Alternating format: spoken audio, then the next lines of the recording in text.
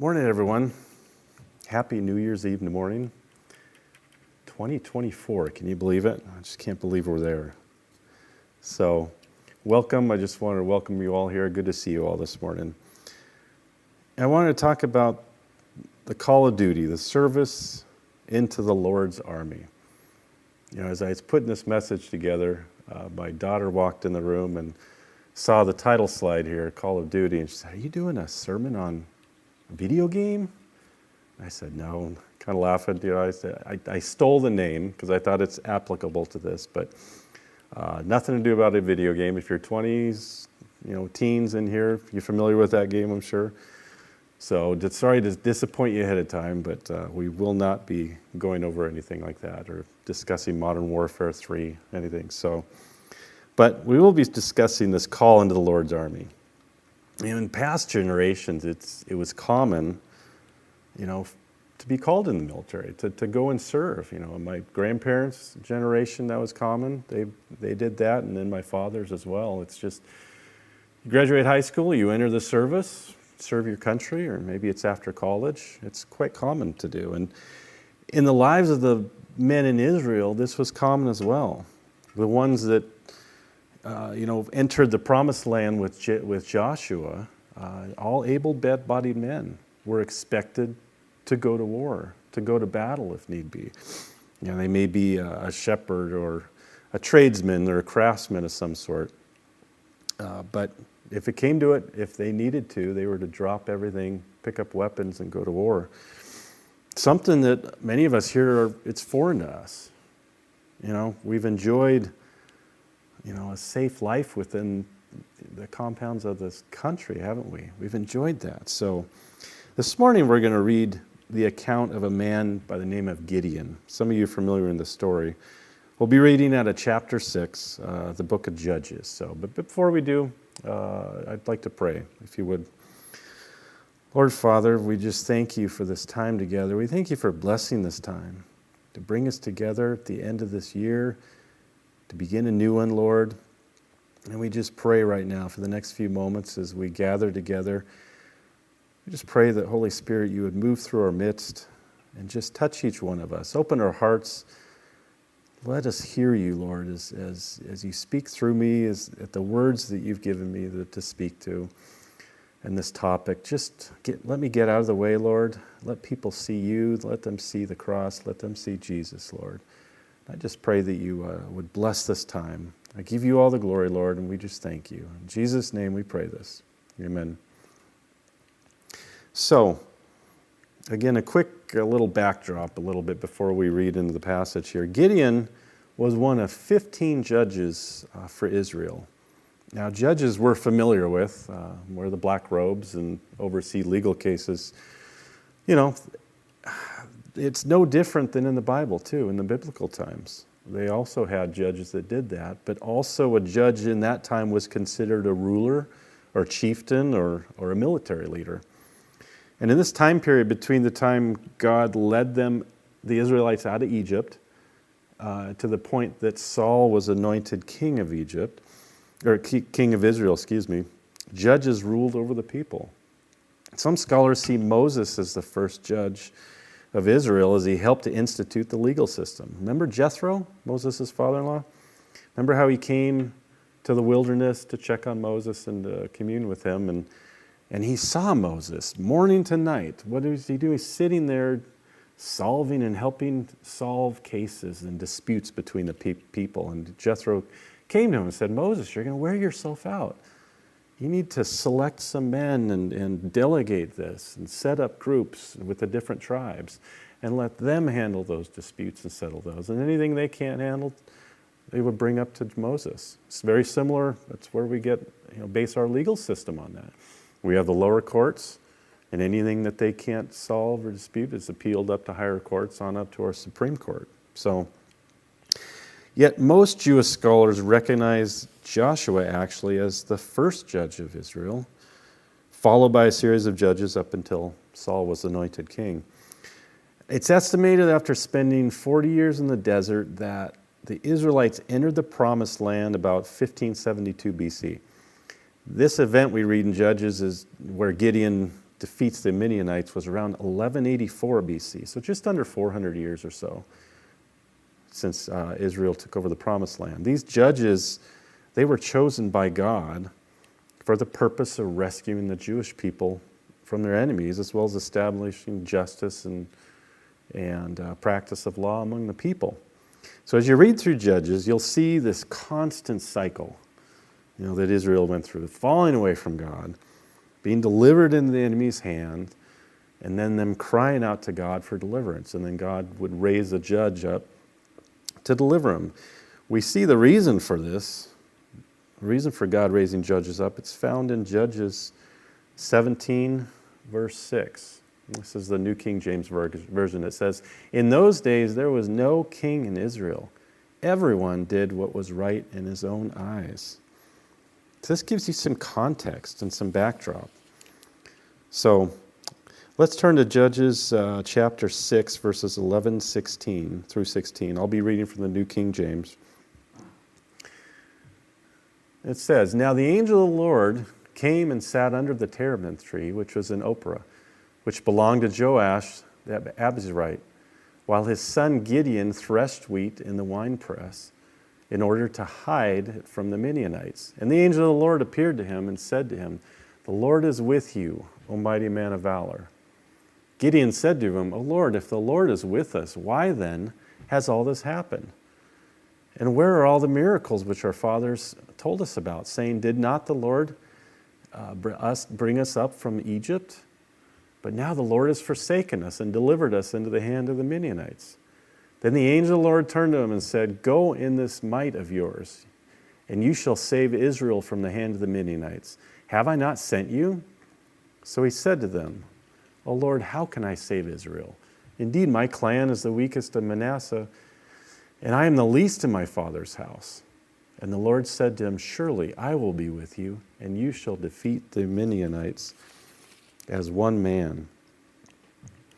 All throughout scriptures we find, I find this encouraging, is that God continually calls the underdog, doesn't he?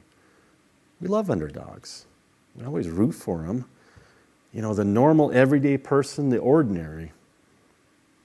He selects those for a reason. We see this in the Old Testament, and we see it in the disciples he selected as well, right? Now here we see Gideon. Now, as I mentioned, this is about some 388 years, to be precise, after Israel entered the Promised Land. Within that first generation, shortly after the death of Joshua, we already see Israel falling into disobedience. We see them taking over the territories, but what did they not do as God instructed? They did not drive out the people, the inhabitants who were there, did they? This is a map on the screen here. This is of Israel and the different tribes that settled there. And right there, it's hard to kind of see, but you can see in the middle there I highlighted Gideon. That's in the territory of Issachar there in Ophrah. But you can see the other areas throughout the whole country.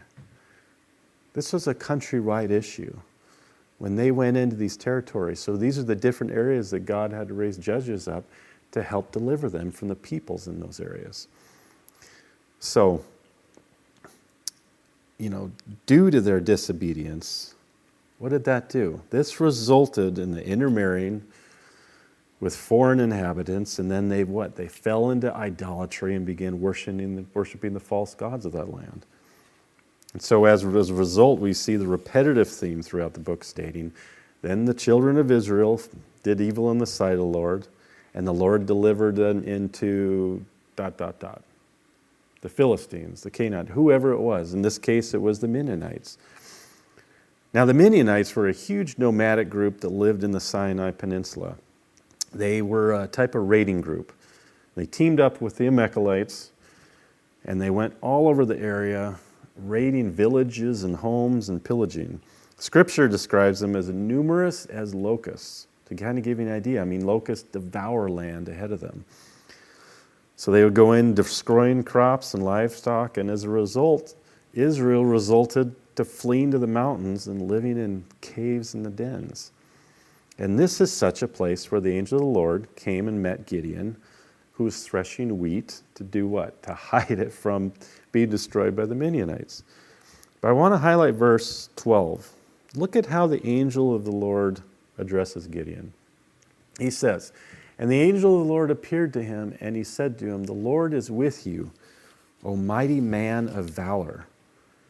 It's interesting because to this point we know nothing of Gideon that suggests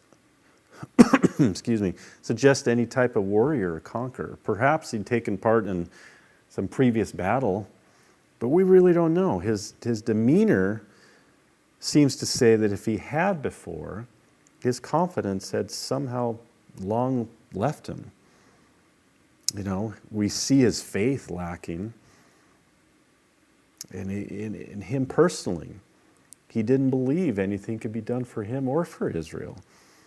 It's interesting, several commentators on this verse state that the salutation that the angel of the Lord uses here, "The Lord is with you, you mighty man of valor," they're saying that this angel encouraged him. And in God's strength, this would be done. Doesn't matter what you think, Gideon. Doesn't matter how you feel. In God's strength, this will be done. The angel of the Lord then explains to him he's going to deliver Israel from the Midianites. He's going to use Gideon to do so. Gideon had a similar response that Moses did at the burning bush. We see, we're replying basically, "Why me? What have I done? I'm the weakest. I'm the weakest in Israel. I'm the weakest. I'm the less of all my family. I can't do this." Yet the Lord replied to him and said, "Surely I will be with you. You shall defeat the Midianites as one man. Surely you shall defeat." As some of you might be familiar with, Gideon continues to doubt himself and requests the Lord to give him a couple signs, which the Lord obliges, and he does. And to summarize the rest of the account, through a selective group of only 300 men, the Lord goes before him and slays 120,000 warriors. It's a great story. It highlights how God selects the lowly and the weak, and does these things through his strength. That's so incredible. Our call to the Lord's service probably won't look like that. We won't be called to conquer any lands, most likely, or pick up any weapons to do so. Yet, if we accept this call to duty into his service, to further his kingdom, we're to do as he commanded, right? We're to share the gospel, to baptize, to go and make disciples of men. We're expected to yield to him in order to grow in obedience and faith. Oh, it's refreshing, isn't it? That he doesn't wait until we're strong and polished. No, he calls us when we're sometimes at our weakest state. He often works through those who are timid or those who lack faith. We can all see ourselves in Gideon, I think, sometimes, can't we? Our faith is weak, but God patiently works through us, just as he did through Gideon here. He strengthens, he encourages him until he's able to carry out the mission that God called him for. He's honing us, he's refining us. Often these struggles that we go through, they're self-inflicted, aren't they? It's due to our selfish nature, and we fall into this repetitive sin, but he never leaves us, he never forsakes us. He promises that if we call on him, he will guide us and lead us. Amen? Oh, that's refreshing. See, God sees us in our finished state. He sees us as overcomers. He sees us as conquerors. So if we accept this call to join him in his kingdom business, he expects commitment. There's a cost to following him. Here's a principal point I wanted to make. For such a high calling, a high commitment is required, and nothing less will do. For such a high calling, a high commitment is required, and nothing less will do. In his letter to Timothy, the Apostle Paul says this: "You therefore must endure hardship as a good soldier of Jesus Christ. No one engaged in warfare entangles himself with the affairs of this life, that he may please him who enlisted him as a soldier." Let that sink in a little bit. Listen to the language Paul uses here. He reminds us we're not our own. We were bought for a price by the blood of Jesus Christ, weren't we? We're not to take this on and fizzle out allowing the world's pleasures to draw us away from the service that he called us to do. Similar to that parable that Jesus talked about the sowing of the seeds, how some seed was, as it grew, was choked out by the weeds. The weeds represent the cares of the world. Please remember another principal point. There is not a more honorable position than to be called to serve in the kingdom of God. That's so true. We're all his church. We are all the body. We all have different functions, and as Paul describes elsewhere, none are more or less more important. We all have an important part in his kingdom. And I felt the need to reiterate here, please. I'm not talking about earning your salvation. I'm not talking about that. Your salvation is a free gift from God through the blood of Christ. And as it's written, we must only believe on the Lord Jesus Christ to be saved. That's all. And we're saved from our sin and receive the full forgiveness and salvation. And once forgiven, God begins the sanctification process to build us up in Christ. In this, James instructs that we must walk in faith and that our works will reveal the faith that we have in Christ and be a testimony to others. We must sell ourselves out to Christ. Our hearts must change and be willing to surrender to him. Now, in Luke, Jesus shows us the level of commitment required to be a disciple. This is Luke 14, verses 26 to 33. This is the New King James Version again. Listen to the words of the Savior. If anyone comes to me and does not hate his father, mother, wife, and children, brothers and sisters, yes, and his own life also, he cannot be my disciple. Whoever does not bear his cross and come after me cannot be my disciple. For which of you, intending to build a tower, does not sit down first and count the cost, whether he has enough to finish it, lest after he has laid the foundation and is not able to finish, all who see it begin to mock him, saying, this man began to build and was not able to finish? Or what king, going to make war against another king, does not sit down and first consider whether he is able with 10,000 to meet him who comes against him with 20,000? Or else, while the other is still a great way off, he sends a delegation and asks for conditions of peace. Watch this. So likewise, whoever of you does not forsake all that he has cannot be my disciple. See, Jesus is using this extreme example, isn't he? He's using this to make his case. He's emphatic, saying, look, I don't want you to get into this and be surprised. It'll be tough at times, but I'll be with you. It will be my strength and in my time. But there's a cost to following me, Jesus is saying. You must be willing to forsake your finances, your comforts, your relationships, your time, your plans, even your own life, for my sake. He says, I want to make this very clear up front. And he tells us, don't say I didn't tell you. So,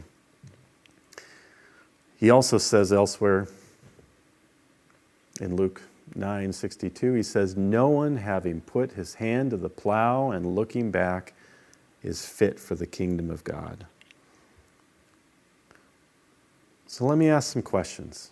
You don't have to say anything out loud. Just to yourself is fine.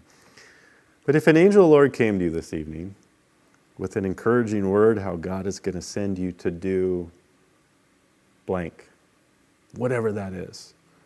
Say he comes to you and says, I'm going to do this through you. What would you do? Think about that a moment. How would you react? You know, Gideon was no different than us. You realize that? He puts on his tunic one arm at a time, just like we do. I bet he was just as surprised as you or I would be. Or what about this? What if a man that they called Jesus came to your place of business and said, follow me? Would you drop your fishing nets? Would you leave your boat, give up your client base, and follow him? What if he came to your work? What if he walked into your office, walked up to your desk, and said, "Follow me"? Would you drop everything and follow him? Or, say you had just sat down to a Suns basketball game. Courtside seats, Game 7, NBA Finals. Got your ice-cold beer in one hand, you got your Polish dog in the other. You just sat down and this man called Jesus walked up to you and said, "Follow me." If he came to you at the most inconvenient and opportune time and asked you to forsake all and follow him honestly, would you do it? What would you say? Honest questions. How about this? If some armed men came to your house, some military police came to your house and arrested you and your family, and we're going to take you and throw you in a prison camp where you'd be separated, most likely never see each other again. But all you had to do to be free, all you had to do to be free was to denounce that Jesus is your God. What would you do? What would you say? Yeah, I'm no different than you. I am no different than you. That's a hard thing to think about, isn't it? But this is exactly why Jesus spoke those words as he did. He's warning us. He's telling us, I want to convey this to you. You can't have it both ways. He hates mediocre. He hates lukewarm. He makes that very clear in Revelation. He's asking us to think about it ahead of time, to calculate the cost of following him. The rewards are unimaginable, unfathomable, eternal life in the presence of Almighty God in heaven. But think of it, for a short time here on earth, in our fleshy, broken bodies, there's a cost to following Jesus. The world hates us. The world hates you for being a Christian. But remember, they hated Jesus first. So Jesus is asking you, who are you going to serve? Now, more than likely, an angel of the Lord won't appear to any of you tonight, and ask you to conquer the Scottsdale-ites or the Sun City Grandites. Jesus physically probably won't show up to your place of employment as he did the disciples. But you do realize he has already called you. You're here. You're a chosen people. You are the bride of Christ. Think of that. See, he may not call us to conquer lands or to preach to millions in stadiums across the country, but he's already called you and instructed you. Share the gospel. Share to others. Baptize men and women in the name of Christ and the Holy Spirit. Go tell your testimony to others. Go make disciples of men and women. Perhaps he's put on your heart maybe it's to speak to that neighbor across the street that doesn't know you. Maybe it's just to befriend him or her. That's all. Maybe it's starting a Bible study, at work, before work with a couple people. Maybe that's it. Maybe it's teaching Sunday school a couple times a month or helping with chairs or the sound booth, whatever it is. Do they come at convenient times in your schedule? No. Rarely do they not. Typically not. But remember, we were bought with a price. Our time and our bodies are not our own, as the Apostle Paul says. Most of the times we don't see the fruit of our labor. We may plant, we may water, another harvests. God does the work in his time and by his will. The things we do sometimes may seem insignificant and small, but behind the scenes we have a God doing extraordinary things who is always working, right? So pray, Lord, what would you have your servant do? So let me close, if I could, with a quick story here. This is about a man who lives in China, a young man by the name of Ming. In a dark alleyway, Ming loads heavy boxes into the trunk of his car. These boxes, should he be caught with them, he'd be arrested and probably sent to prison. He pulled out his phone and texted his contacts. "I'm on my way to the old place," he types. Then he turns off his phone, removes the SIM card so he can't be tracked. What he's doing could be considered a crime by the authorities, but what he's loading in his car isn't dangerous or going to ruin any people's lives. His criminal cargo is Bibles, and his mission is to give God's word to as many people as quickly and discreetly as possible. Even in his text messages, Ming is careful. The old place is code. See, in the region of China where Ming is from, citizens' phones are monitored and their social media apps are highly controlled. Any wrong word could cost him whatever freedom that he has left. Ming's path toward becoming a secret believer in China wasn't easy. He's no stranger to persecution. Some areas in China are stricter than others. The first time he encountered persecution for his faith was at home. "I received Christ when I was in college," he says. "I told my father about my faith and hoped he would accept me, but he did not, and instead he called the police. I was devastated." Ming was confined to his home for a few months. Even after that, his father prevented him from attending school in the area. He had to relocate to another area in southern China where he had to start all from scratch. Yet the Lord blessed his decision. Over the years, Ming was able to take root in a new place, which had lesser restrictions as well as some small underground churches he could attend. In time, Ming became a business owner, earned good income, married a beautiful wife, had a beautiful daughter. And at church, Ming grew deeper in his faith in Jesus. "It was there that I learned much more about Christ and how good God is," he shares. This was also a turning point for me. Learning about Jesus also made me realize that my friends and community back home needed Jesus too. The Lord touched Ming and placed a burden on his heart and prompted him in a still, small voice. He said, "Go back to your hometown. Tell people about me there." Ming could have stayed where he was in southern China, where he and his family enjoyed relative comfort with lesser restrictions. But Ming obeyed. He gave up everything he owned and he moved back to the city with all the restrictions, where the authorities ruled with an iron fist and neighbors were made to spy on each other. In faithful obedience, Ming returned to where each and every move was just observed, cataloged, and filed away to be used against him if necessary. Soon, Ming began to make new connections in his hometown. He started leading small groups secretly, meeting believers in inconspicuous places to share the Word of God. He set up a new company with a group of believers, which also served as a cover business to deliver Bibles. The business thrived. But one day, it was exposed, and Ming and his business partners were all arrested. Miraculously, though, he was set free.